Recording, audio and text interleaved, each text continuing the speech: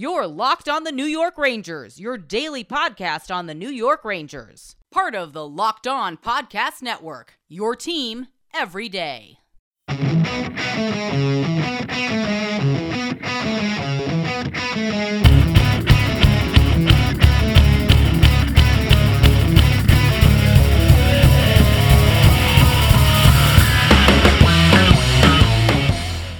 Welcome back, Blue Shirts fans, to episode number 274 of the Locked On New York Rangers podcast. I'm your host, John Chick. Got a very special episode for you guys today. We are going to be joined in just a second by Abby Mastracco. Abby covers the NHL and MLB for Bleacher Report, and she had the distinct honor of covering the Rangers home opener in person, right there in Madison Square Garden, an empty Madison Square Garden, close off to fans, obviously. And very, very few of us have gotten to see any NHL games or really any sports games of any kind in person since the pandemic started. I know the NFL has started to allow some fans into the games. We might even have somebody who's listening to this who has attended one of these NFL games. But the Rangers have announced that no fans will be permitted inside Madison Square Garden until at least the end of February. But Abby experienced it firsthand on opening night, covering the Rangers from the press box. She wrote a great article about it for Bleacher Report, where she basically takes you through her day, hour by hour, and just kind of explains what it's like to be inside an NHL arena during the pandemic era. So I will leave a link to her article in the description. You should definitely check that out as well. It's a fantastic article. But yes, here is our conversation with Abby Mastracco from Bleacher Report. Enjoy. All right, and so without any further ado, Ranger fans, let's go ahead and welcome in today's very special guest, Abby Mastracco from Bleacher Report. Abby, how are we doing today? I'm doing well. How are you? Doing great. You know, Ranger season has kind of been a mixed bag so far, but you were obviously there on opening night, and I think you have certainly an interesting perspective to share because you saw Rangers versus Islanders with absolutely no fans in the arena, and I understand you had to jump through a few hoops to get to, you know, the press box and cover the game and all that good stuff. So, I mean, what was this experience like, and were you at all nervous, you know, going to Madison Square Garden to cover this game, you know, given just the state of the world right now? That's a good question because I'm so comfortable at games. I mean, most of what I've done in my career for the last, I don't know, I would say probably since 2012, 2013 is I've been at games. And that's just sort of second nature for me to be in a press box. And whether it's hockey, college basketball, baseball, I'm just so used to that. And I haven't been to one for so long that there was something so familiar but also so sort of like jarring about going to this one. You know, Rangers PR told us ahead of time we would have to take a COVID test. They're doing rapid testing for the media, and it's very well organized. I had been tested earlier in the week just as precautionary because I knew that I was going to be back to covering games.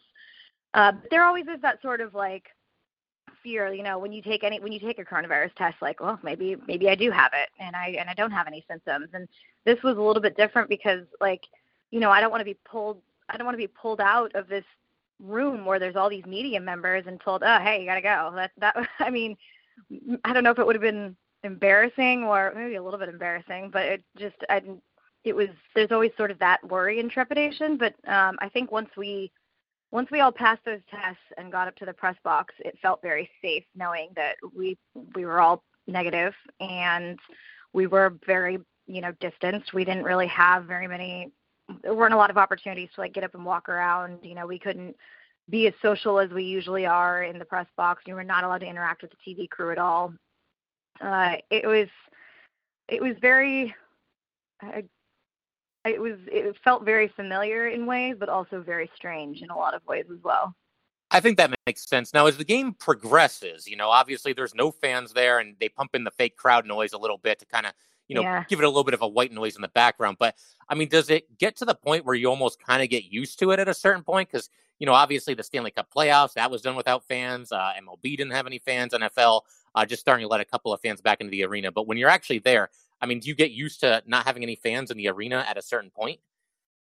I think they're going to get used to it. It's now been a few games. The first game, you know, David Quinn talked about how they got used to not having any fans in the bubble, and that was, but it was different than not having any fans at their home arena. And, you know, talking to a few guys over the last week, that was sort of the consensus, is it was like you got used to it in the bubble. You knew you were in a different situation, and you could just sort of like put your nose to the grindstone and work, knowing that it was only going to be temporary. but now they're back in their home arenas where they're used to having a certain atmosphere and they're used to certain pregame routines and things like that you can no longer really do. And they're going to get used to it, but now we don't know how temporary it is. The bubble was a certain amount of time. We don't know when fans are going to be allowed back in the arena. We don't know when some of these distancing measures are going to ease up. They're going to have to get used to it because at the end of the day, it's still hockey, and the adrenaline can take over at a point, but the fans really do give sort of a boost in some key moments of like a tight game in the third period and there's no fans. It's easy to like lose some energy at that point, whereas the fans might give you more energy. So they're going to have to get used to it. And, the longer they play into this season, it's going to become sort of second nature, but I don't think anyone's going to like it. Wanted to take a minute to let you guys know that today's episode of Locked On New York Rangers is brought to you by Bet Online. Are we ready for some football? The NFL regular season has concluded and there are some big-time playoff matchups right around the corner, and there is only one place that has you covered and one place that we trust. BetOnline.ag. Sign up today for a free account at betonline.ag and use that promo code LOCKEDON for your 50% welcome bonus. Don't sit on the sidelines anymore. Get in on the action. Don't forget to use that promo code LOCKEDON to receive a 50% welcome bonus with your first deposit.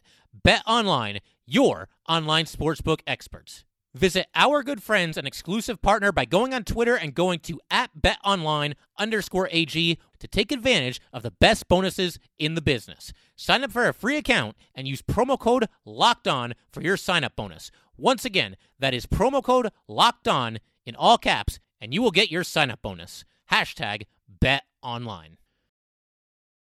Just wanted to take a minute to let you guys know about Locked On Bets. 2020 is mercifully over. It is time for a fresh start and a few more wins. If you're betting this year and you want more wins, listen to Locked On Bets with your boy Q and Lee Sterling of Paramount Sports. They are picking college basketball, football, and NBA locks all winter long. Subscribe to Locked On Bets wherever you get your podcasts.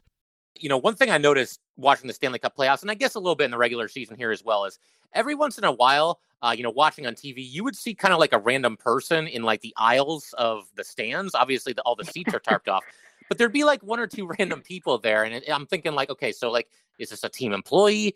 Is it a security guard? Is it a relative of one of the players or the coaches or something like that? When you look down there and you're looking down and obviously all the seats are covered, was there anybody there? Was the whole thing just completely empty, completely barren?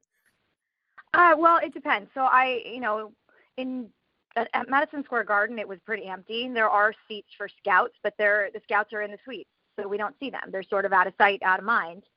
It used to be that they were up in the press box with us, and I could interact with them. We would all interact with them. I mean, I got a lot of great information from scouts sitting in the press box and, chatting, drinking coffee with them. But we don't really see them at this point. In Newark, when I covered the Devils Bruins last weekend, you did see the ice crew down on, sort of where the ZAM entrance is. So it was strange to look down and see like a group of people standing there, but then there's nobody else in the stands. And what was really strange for me was watching warm-ups and not seeing fans down there with signs or like asking for pucks. Like that was sort of when it hit me like, oh, wow, there really are no fans. This really is different. Like that's when it sort of set in for me. Yeah, it's something I talked about a couple episodes ago. Obviously we had opening night against the Islanders, and I'm talking about not just the game, but also the environment. And one of the biggest things I missed, and I think you even sent out a tweet about this on game night, was the player introductions. Because I love that to start a season, and you've got a couple new guys on the teams, and you've got Keandre Miller and Alexis Lafreniere are going to make their debut. They're rookies. I want to hear the Garden going nuts for them. I want to hear the Garden going crazy for Panarin and Zibanejad and Kreider, Shesterkin, on and on and on. So, what was that like? I think a lot of us saw it on TV, but were the players, do they still like kind of put their sticks in the air? Do they not really know what to do? I think your article touched on that as well. Yeah, I did write about that because a few of them looked sort of confused skating. They skated into a circle and the cameras were showing on the big board, and they were just kind of like, what do we do here? And the camera panned they did put their sticks up, and I could see, I think it was like Kreider and Zibanejad who were trying to like motion to everybody to put their sticks up when they, completed the introductions. but it was sort of like there's still a camera in their face, whether it's TV or whether it's the arena camera, and they're kind of like, but there's nobody here. Who am I saluting? You forget that it is for TV purposes, but when you are used to doing that, you're so much in the moment that you're saluting the crowd. You think you're saluting the crowd, and you get a lot of energy and a lot of excitement from that crowd. And so it was just very strange how they all skated on the ice like, what do we do? Exactly. Is there a need? Is there a need to get pumped up right now when there's no fans? It was just sort of it was a strange moment. There was a lot of strange moments.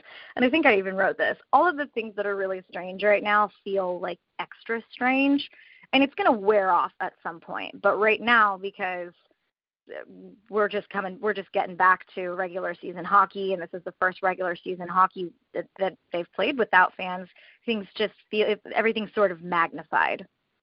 Yeah, everything is just off right now. You get the season starting in the middle of January. You've got no fans in the arenas. You've got this 56-game sprint to the playoffs. You've got only divisional matchups. I mean, do you think, given everything that's happening, and of course, we wish more than anything that this pandemic never happened, but, given the state of the world, is this a good route for the NHL to go down, this 56-game season and this, just only divisional matchups? And do you think the NHL has done the best they can given the circumstances? Well, I mean, they've got to try and stage a season because, the NBA is doing it, and Major League Baseball managed to stage a season, and they got through it despite numerous coronavirus outbreaks on teams, and even, pretty highly publicized incident at the World Series with Justin Turner. They tried to do the World Series in a bubble, and it didn't work. Hey, look, the NHL had more success with their bubble, so that's got to say something. But they're just losing. Every league is losing a ton of revenue, and without the TV revenue, the NHL would be in a really bad situation. I mean, this is a league that is still trying to, compete for its spot in the Major Four, and a couple of labor strikes have not really helped the situation. I mean, how long did it take baseball to recover from their strike? And the numerous lockouts with NHL doesn't help. So they need this season, and they're doing it as carefully as they can. They've consulted with a lot of health professionals, a lot of scientists and infectious disease specialists, and they think that they're doing everything as best they can, but really it's all about mitigation. They're not going to be, we already know that they can't get through the season without some positive tests because we've already seen games rescheduled. So they're giving it its best shot, and I think that's all any of these teams, that's all any of these leagues can do right now is just try and get it done as best they can and consult with the health experts on how to try and mitigate it throughout the way. Absolutely. And something else I learned from your article is that your first trip to Madison Square Garden actually came back in 2014 for the Stanley Cup Final, but you were actually working for the Kings at that time. Is that right? I was working for Fox Sports. Okay. I covered the Kings and the Ducks out there for several years, and I did TV and I did editorial, and that was my first season in the field away from the TV station, and I covered the Kings and the Ducks right up until the end. It was a really crazy postseason. I was flying all over with both teams. It was really exciting, and then they beat each other up, and the Kings prevailed and went all the way. So it's crazy. I mean, you've seen Madison Square Garden truly at both ends of the spectrum here. You got the Stanley Cup Finals when everybody's going crazy and it's just an insane environment, and then a completely empty arena, just about a week ago here. And I just got to know, I mean, you were there in Madison Square Garden for the Stanley Cup Finals. So what was that atmosphere like? Because I would have given anything to be in that building, either working it or just being there as a fan. What I remember the most is the snowpile game. The puck got stopped in Hank's snowpile, and it was like the fans, you could feel the tension in the building. I'll never forget that feeling. Watching some of the fans behind me in the bridge who couldn't look, who could look, it was like everybody was on their seats. They couldn't stand to think that puck had crossed Hank's snowpile, and Hank, who means so much to the Rangers, and he was the savior that night, and it was I will never forget the feeling of that game and watching the replays and looking at the faces of Ranger fans. It was the most incredible moment. It was one of the highlights of my career, that particular game and that particular moment. And that was, I mean, that's when you know the fans are really important, because the way that they reacted to that, you really can't match that sort of energy that it's going to give a team. It's like the soundtrack of the game almost. All these amazing, Stanley Cup playoff moments that we've seen over the years. Like, imagine, like, back in 1994, the Stefan Matteau double overtime goal. Imagine that happening with no fans. I mean, yeah, it's still an epic moment, but to not have the Garden going crazy right after it happens, I mean, I can't even imagine what that would have been like. It's such a special place, the Garden. I mean, I've taken some laps around the bowels of the arena. I've taken some laps around the concourse. One time I was there to cover a Rangers game, and I stuck around, or I had showed up early because I knew that the Knicks would be there for an event, and it's such an incredible place with so much history. You can feel the history when you walk in the building. This was a historic game for a different reason, and then it did not have this. It didn't have the same feeling, to be honest. It didn't. I mean, the first time I walked into the Garden, it was like it had this aura, like, wow, who's played here? They're in the 1994 game, and Patrick Ewing, and all these great moments in sports history. And then you walk in the other night, and it was like it felt like a practice. It didn't feel or even like just a beer league, like just a bunch of, I mean, obviously they're a heck of a lot more talented than guys in a beer league, but you get what I'm saying. There's no fans at a beer league. There were no fans at the Ranger game either. So yeah, I can't even imagine how surreal that must have been. And it just something felt like else, any other arena at that point, which is strange, because the Garden does not feel like any other arena, but with no fans, it kind of did.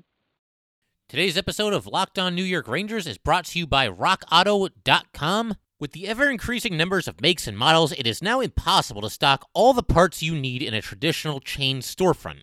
Why endure often pointless and seemingly intimidating questioning, like, is your Odyssey an LX or an EX, and have to wait while the counterman orders the parts on his computer, choosing the only brand his warehouse just happens to carry? You have computers with access to RockAuto.com at home and in your pocket. Why choose to spend 30%, 50%, 100% more for the exact same auto parts at a chain store or new car dealership? RockAuto.com's prices are the same for everybody and are reliably low. They have everything from engine control modules and brake parts to tail lamps, motor oil, and even new carpet. Whether it's for your classic or daily driver, get everything you need in a few easy clicks delivered directly to your door. Go to rockauto.com right now and see all the parts available for your car or truck. Write Locked On in their How Did You Hear About Us box so they know we sent you. Amazing selection, reliably low prices, all the parts your car will ever need. RockAuto.com. The NHL regular season is underway, and the best way to keep track of it all is by subscribing to Locked On NHL. Local experts each week bring you the biggest stories, game recaps, and fantasy advice all in one podcast. Subscribe to Locked On NHL wherever you get your podcasts. Something else I learned from your article is that you've actually covered games at all 31 NHL arenas, which is obviously very impressive, very unique. I got to know, what are some of your favorite arenas to go to? Do you have like a top three, or is there a certain arena you can't wait to get back to at a certain point? That's a good question. I've been asked that a few times. I really love covering games at Bell Center in Montreal. The way that it's set up is the fans are like straight up, and guys have told me that when you play at Bell Center, it feels like the fans are right on top of you. Yeah. And I also just enjoy visiting Montreal as a city. It's a great atmosphere. They serve hot dogs to the media at intermission, and the buns are grilled sourdough, and it's a great. I'm in press boxes entirely too much. I'm around hot dogs. I never eat them anymore, but I have to eat them in Montreal because of that grilled sourdough bun. And I have seen Chico Resch eat way too many in one sitting. Yeah. I really enjoy Vegas. I know it's one of the newer ones, but it's just such an awesome arena. They really took everything that makes Vegas great with all the like theatrics, and they brought it to the arena, the area around the arena, and it's like a whole show. You get the nights on the ice show. You get there's always some like Cirque du Soleil shows that they do. Like Vegas is a whole production when it's not just the hockey game, and the hockey's pretty good too, obviously, but like they wanted to make it Vegas, and they really just nailed it. They did such a great job with that. If you can see a game at Vegas, it's such an amazing atmosphere. I really, really enjoy going to games at T-Mobile Arena. Toronto, some of the Canadian ones are pretty fun. I love covering games in Toronto. The press box is like right over the ice. The Calgary Saddledome is I'm terrified of heights, and it's a suspended press box, a lot like the bridge at MSG, except it's so old it like shakes. And I don't really appreciate that, but there is something sort of cool about being in like a quirky old building like that. So I'm trying to think of Chicago. You got to go to a game at Chicago. The anthem gives you chills. I've covered plenty of playoff games in Chicago, and I was able to take my parents last year to a game. It was my mom's first hockey game. She had no idea what was going on and why everybody was fighting each other, but she really enjoyed it. The United Center in Chicago is definitely one of the top ones on my list. Yeah, I mean, I think those are all great choices. And it's funny with Vegas because, every now and then you'll get, kind of like a hockey traditionalist who's like, oh, all that production, that's a little over the top. That's a little silly. And it's like, come on, man. Like, it's Vegas. It's sports. They're supposed to be fun. I mean, I have no problem with it whatsoever. And then Montreal, another one you mentioned. I mean, you can tell. I mean, those fans are living and dying with every shift. Yeah. And just seems like a very fun environment. And, it's road trippable because I think I did a Google search not that long ago. I think I'm about 6 or 6.5 hours away from Montreal, and I've actually never been to Canada at all. So, maybe if the Rangers are playing, maybe if the Rangers are playing there, I'm gonna have to make that happen at some point. Well, Canada's great. You got to get some poutine. Okay. Montreal and Toronto have amazing food scenes. Montreal's it's a really, really great road city. You don't feel like you're in Canada. You don't feel like you're in North America. You feel a little bit like you're in Europe. Even when you get to the airport, it's much more organized than American airports. It has a different feel to it. So it does feel like an actual escape when you go to Montreal. Yeah, and I figure we'll talk a little bit about the Rangers. I know you cover pretty much the entire NHL, but just wanted to ask you a couple questions about the start that they're off to here. Obviously, 1-2 for their first 3 games here. And on opening night, it was weird because they kind of came out a little bit flat. And I don't know, maybe that was a byproduct of not having any fans in the arena, but just not a good opening night performance for the Rangers. And then they bounced back with a 5-0 butt kicking of the same team that they just lost to. And then, lose a close game to the Devils. I mean, it's really been a couple of peaks and valleys to start the season here for the Rangers. Do you have any early impressions of this team? Do you think that they can squeak into the playoffs in what's obviously a very tough Eastern Division this year? Well, I think they need to add maybe another defenseman. I hate to say it because, Adam Fox is really great, and K'Andre Miller and Jacob Trouba. I think K'Andre Miller is going to be a really special player, and I just think that maybe they need to add a little bit more maturity on the blue line. Their team built on speed, and their speed was totally gobbled up by the Islanders, and the Islanders are so structured and disciplined. And when we think of fun hockey, we think more of speed and skating, not the disciplined team that the Islanders. But look, Barry Trotz has been successful because he knows how to run a team with a lot of skill and structure. So maybe the Rangers could use a little bit more maturity. It just seemed like they were making some young mistakes, and that's going to happen when you're relying on players who are as young as Lafreniere and K'Andre Miller, and they've got so many young guys who are really good. They just maybe need. They've got some good leadership. I just think that they make some young mistakes, and that's going to be tough to get around the deeper you get into the season. So maybe they could just use somebody else. I don't know. I hate to say it. They have such a great leadership core, so I hate to I don't want to seem like I'm calling them out or anything like that. I just think maybe one more established player could help when some of these situations get kind of frenzied.